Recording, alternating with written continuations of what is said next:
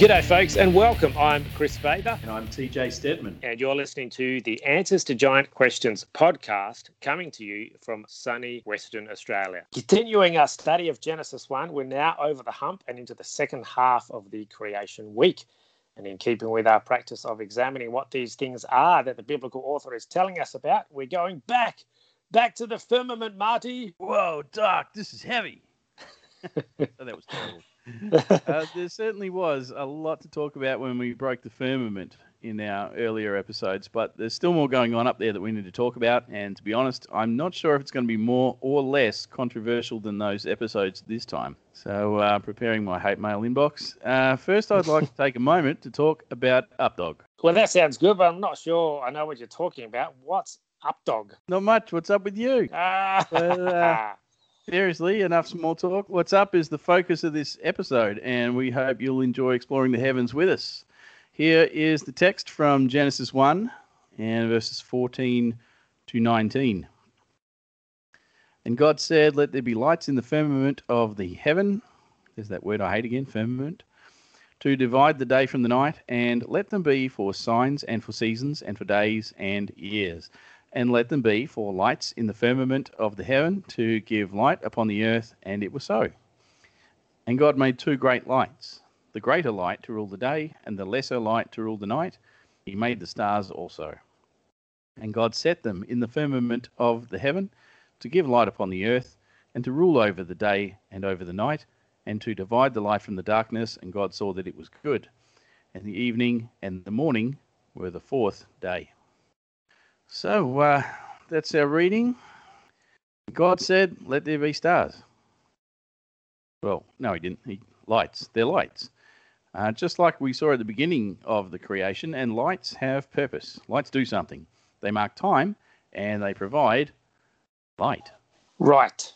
And dividing light from darkness, that's obvious enough. Day is obviously the period of time when the sunlight, and night is the period of time where the stars and the moon can be seen the best, and we've been there and covered that already.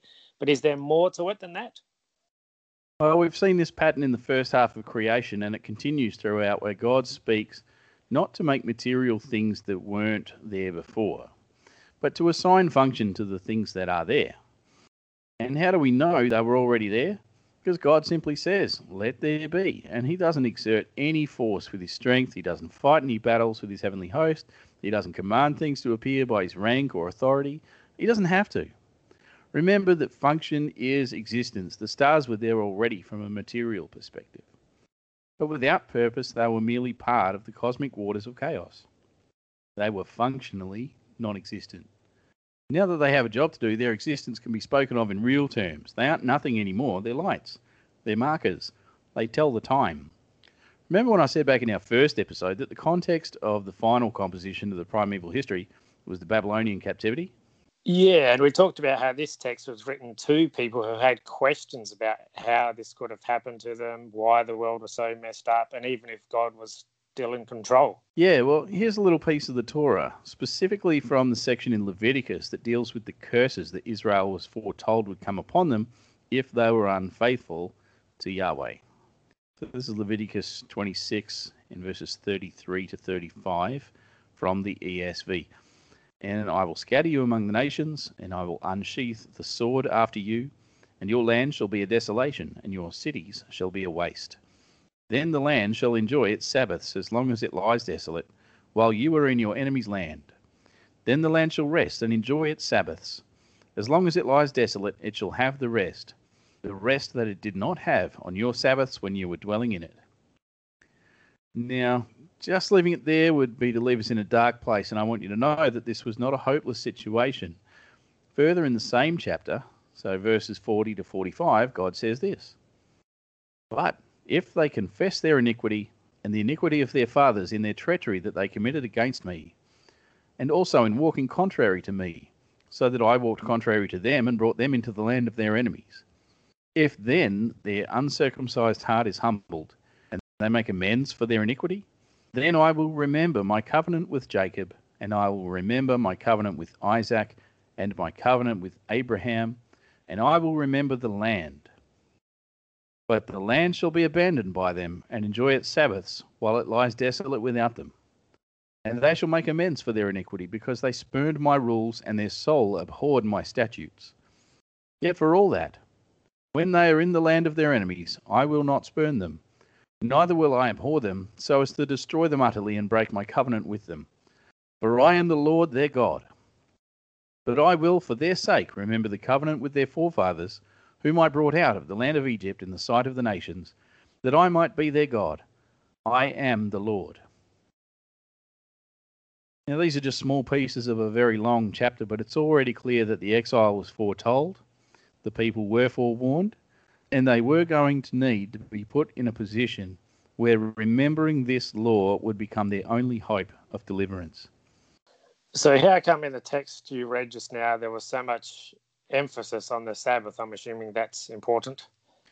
Yeah, that should definitely be telling us something important. You know, that God cares about the Sabbath day and keeping it holy, and that's why it's one of the 10 commandments given to Israel, because God knows that his people need to take the time to acknowledge God and to worship him in the manner that he has prescribed. And failure to do this would, and did, result in exile. So God had a certain way that he wanted to be honored by his people, and it required devoting time to him. How can you honor a time commitment if you aren't keeping track of time? How can you worship God by giving him your time if you're ignoring the signs that tell you the time? God wants regular communion with us, and that's why he made it so that the heavens declare the glory of God. It should be impossible to miss. Anyone living in the ancient world should be able to simply look up at the night sky and know what season it is, what month it is, what week of the month it is, right down to the day.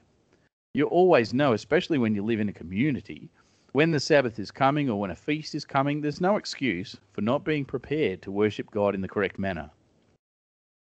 But what if those things that were supposed to bring you enlightenment lead you astray? What if they don't guide you into true and proper worship of God? What if the host of heaven should abandon their courses? If you're thinking right now about the lesser, small g gods that the Bible talks about, the sons of God, you're not alone. But pay attention to the text. None of the host of heaven get named. Instead of Shamash and Yarik, the sun and the moon, we get greater and lesser lights. The stars get no names at all, and they don't even have any dominion. But all that changes by the end of the primeval history, and that's why we find this in Deuteronomy 4, verse 19. And beware, lest you raise your eyes to heaven, and when you see the sun and the moon and the stars, all the host of heaven, you be drawn away, and bow down to them, and serve them, things that the Lord your God has allotted to all the peoples under the whole heaven. The purpose of this text in Genesis 1 is to belittle the gods by reminding God's true son Israel that the host of heaven were created to serve man, and not the other way around. They're not in a position to demand worship. They ought to be busy providing light to mankind and guiding him to the proper worship of the Most High. So in case you're wondering, this isn't to say that the stars are gods, or even that ancient people necessarily believed that they were. We've talked already, when we first spoke about the firmament, that there are ways of speaking so that what you say applies to two things, even though you only refer directly to one. It's duality of meaning. That's not the same as confluence of identity. Saying that stars give light bears a strong parallel to the Jewish belief that the angels of God were tasked with instructing mankind. For example, look at Stephen's speech in Acts 7 and in verses 52 and 53. Which of the prophets did your fathers not persecute? And they killed those who announced beforehand the coming of the righteous one, whom you have now betrayed and murdered. You who received the law as delivered by angels and did not keep it. That's good. And here's another good one, which is Paul speaking to the Galatians. So Galatians 3, verse 19. Why then the law? It was added because of transgressions, until the offspring should come to whom the promise had been made. And it was put in place through angels by an intermediary. Yeah, and here's another one, which I bet you all didn't pick up when we first read this passage in the first episode of the podcast. Paul, speaking to the Greeks at the Areopagus, in Acts 17, verses 26 to 27a. And he made from one man every nation of mankind to live on all the face of the earth, having determined allotted periods and the boundaries of their dwelling place, that they should seek God and perhaps feel their way toward him and find him. What marks the allotted periods? It's the stars. How could stars help people find God? By guiding them with light towards the proper worship of Yahweh. Paul actually jumps from allotted periods to divine helpers of humankind in a single leap because he knows that stars fulfill both roles in a dual interpretation of the same function. Also, the boundaries of their dwelling place that Paul speaks of, that's a reference to the expanse of heaven itself. So the author of the primeval history is able to speak of one thing and mean two things, but not conflate them in literalism. Ordinary stars and planets and moons serve the function of giving light. The idea of light reflected from the moon and planets rather than generated by them was never a consideration. The Elohim had a task as well in bringing light, as in wisdom and understanding. We talked about that usage of light earlier as well. At this point in the biblical narrative, we're getting hints that God knows this isn't going to work out long term. You might have picked up on that last week if you were paying attention. And we'll talk about that later, but there is certainly a sense that God did in fact create everything to work in a certain way within a larger ordered system. Speaking of systems, what we have here now that we're in the second half of Creation Week, is a shift in what God is doing. He spent the first 3 days creating the major infrastructure for systems on a macro level that would support life and bring about fruitfulness and productivity.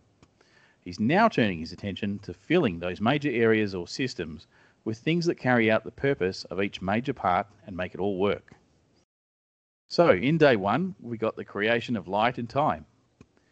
Now that we're in day 4, we return to those major elements, and God is populating the heavens with things that provide the light, things that tell the time. The second half of the creation week is about the small things that make the big systems work. We'll see this again next time when we look at day 5 and how it completes the work begun on day 2. And again, day 6 matches up with day 3 to show how it all ties together in a working system.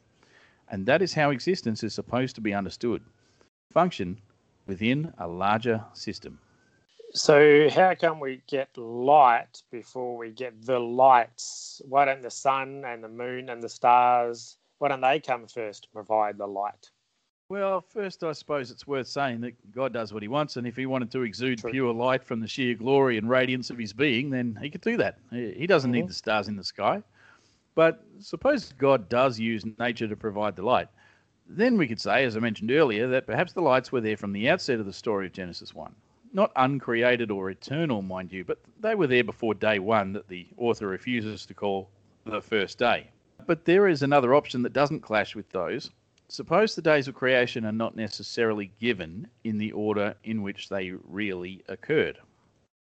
What if the order of the days that we have in the text is given for a reason other than a chronological, historical account of sequential events? You might be thinking, why would anyone do that? There's probably a lot of people going, how dare you rearrange Genesis 1 as well. Now, for those of you who have read Answers to Giant Questions, you'll be familiar with the concept I presented in Chapter 5 concerning the 150 days that the waters prevailed in the Great Flood. That the time period represents life cycles and the change of forms from one to another. But there's a problem with the 150 days because it's also referred to as 5 months. And that might do for a rough equation, but it's actually a few days short of 150 when we consider that the months are lunar and calculated on 29 or 30 days, depending on the appearance of the moon. So 5 months is never 150 days. It'd be more like 147 or 148. But if you want to say the waters prevailed 5 months, and then you want that 5 months to mean something more than just elapsed time, you equate it with something that communicates the meaning you intend. And the 150 days does that job. In 150 days, a goat bears its offspring from conception to birth. In 150 days, the locust goes through its entire life cycle, changing its form and its behavior several times. In 150 days, the Nephilim became spirits that were capable of transforming ordinary men into the Rephaim through ritual death magic. The point is, the dates in the text aren't there to record when things happened according to the calendar. They mean something. It's the same thing in the Exodus. Do you think the Israelites, all 2 million of them, got up and left Egypt in a single night? That's physically impossible. The sheer volume of foot traffic means that it had to take several days. So why does the text tell us it was done in one night? Because the author is attaching the remembrance of the Exodus to a particular date. He wants to attach the origin of the nation to the first day of the year, so that people never forget. It's not about the event happening on that date. It's about commemoration of the event on a day that is significant for other reasons. And we do that all the time. I mean, for a modern example, look at Christmas. We all know that Jesus wasn't born on December 25. That doesn't mean he wasn't born at all. It's just a nominal date, and it happens to be a date that was already significant for other reasons. So people wouldn't forget. It's not a mistake. It's just that the date doesn't matter like the commemorated event, a real historical event, matters. So what I'm saying is that the days of Genesis 1 might be in the order they're in for reasons more meaningful than mere sequence of events. And that means we're no longer worried about where the light came from on day one. Because in this text, not only does it not matter where material things come from, not only is the duration of the days irrelevant. Did you notice in day 3 that the plants grew from seed to maturity in a single day, and it was the earth that produced them, not God personally? So we're not talking about, some sort of divine intervention. But even the sequence of the days, as they might have occurred historically, that doesn't matter either. So the grouping of the days as we've seen, the first 3 days of the ordering of the cosmos to make it fruitful, the second 3 days to fill the cosmos with things that make it productive, that serves a purpose. It reflects the cycle of agrarian life in Israel. It's the agricultural year summed up in a week. What else shifts then in the second half of the creation week? Well, the other major shift is that God now begins to delegate his rule over creation. See how he gives the greater and lesser lights dominion over light and darkness. See how they now govern time under the authority of God. And as we continue in future episodes, we're going to see that God gives dominion to other creatures too. But notice again, and the scripture makes a point of it, so I make the point too, that these lights might be made responsible for the delineation of night and day, but they don't have independence or autonomy. When I set my wristwatch, I'm giving it the responsibility of telling me the time. It serves me, and I don't serve it. And I don't need it either. I have other ways to tell the time. So the sun and moon are not treated as gods in this text. And the stars are even lower. They are treated as an afterthought without even a word about any authority. It's a deliberate statement against the gods of the nations, that they might have responsibilities, but they aren't in charge, and they exist to serve God by serving us. And we'll leave it there for now. Next week we're going to get into day 5, and possibly the most interesting of all the days. I want to hear your giant questions. If you have a question about stuff you've heard on the show or somewhere else, something you found in your Bible, or just some general feedback you'd like to tell us and the world at large, here's how you do it. Head to the website at giantanswers.com. Send me an email at giantanswers@outlook.com. I personally receive all your mail, and I will try to get to all of it. I love hearing from you, especially if I can help you get answers to your giant questions. Joshua, a reader of the book, asked an interesting question. Acts 17:26. Does that refer to Nimrod? Oh, that is a good question, Joshua. Well, we opened our podcast series with this passage in the first episode. We referred to it again earlier just now. But we didn't go into any particular detail. We're going to return to it again and again as we go. But I don't mind tackling this question now because it's a fairly short answer. Here's the passage again, with attention to verse 26. So I'm reading Acts 17 from 22 to 31. So Paul, standing in the midst of the Areopagus, said, "Men of Athens, I perceive that in every way you are very religious. For as I passed along and observed the objects of your worship, I found also an altar with this inscription, to the unknown God. What therefore you worship as unknown, this I proclaim to you. The God who made the world and everything in it, being Lord of heaven and earth, does not live in temples made by man, nor is he served by human hands as though he needed anything, since he himself gives to all mankind life and breath and everything.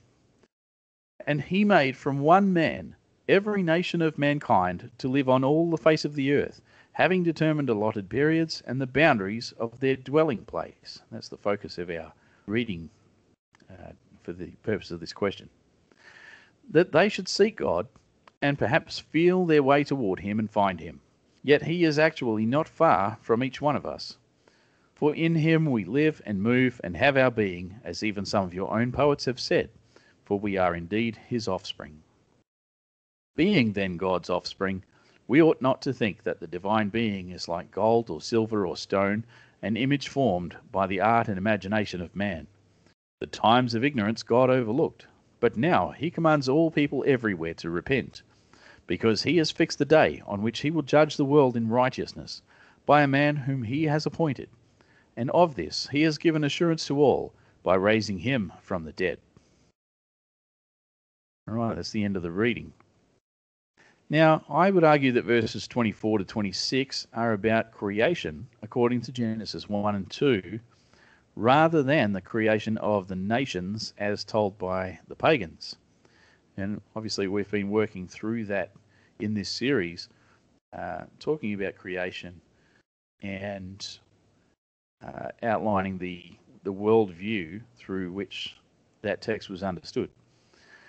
I say creation as told by the pagans because most pagan creation stories align better with the biblical Babel account rather than the biblical creation.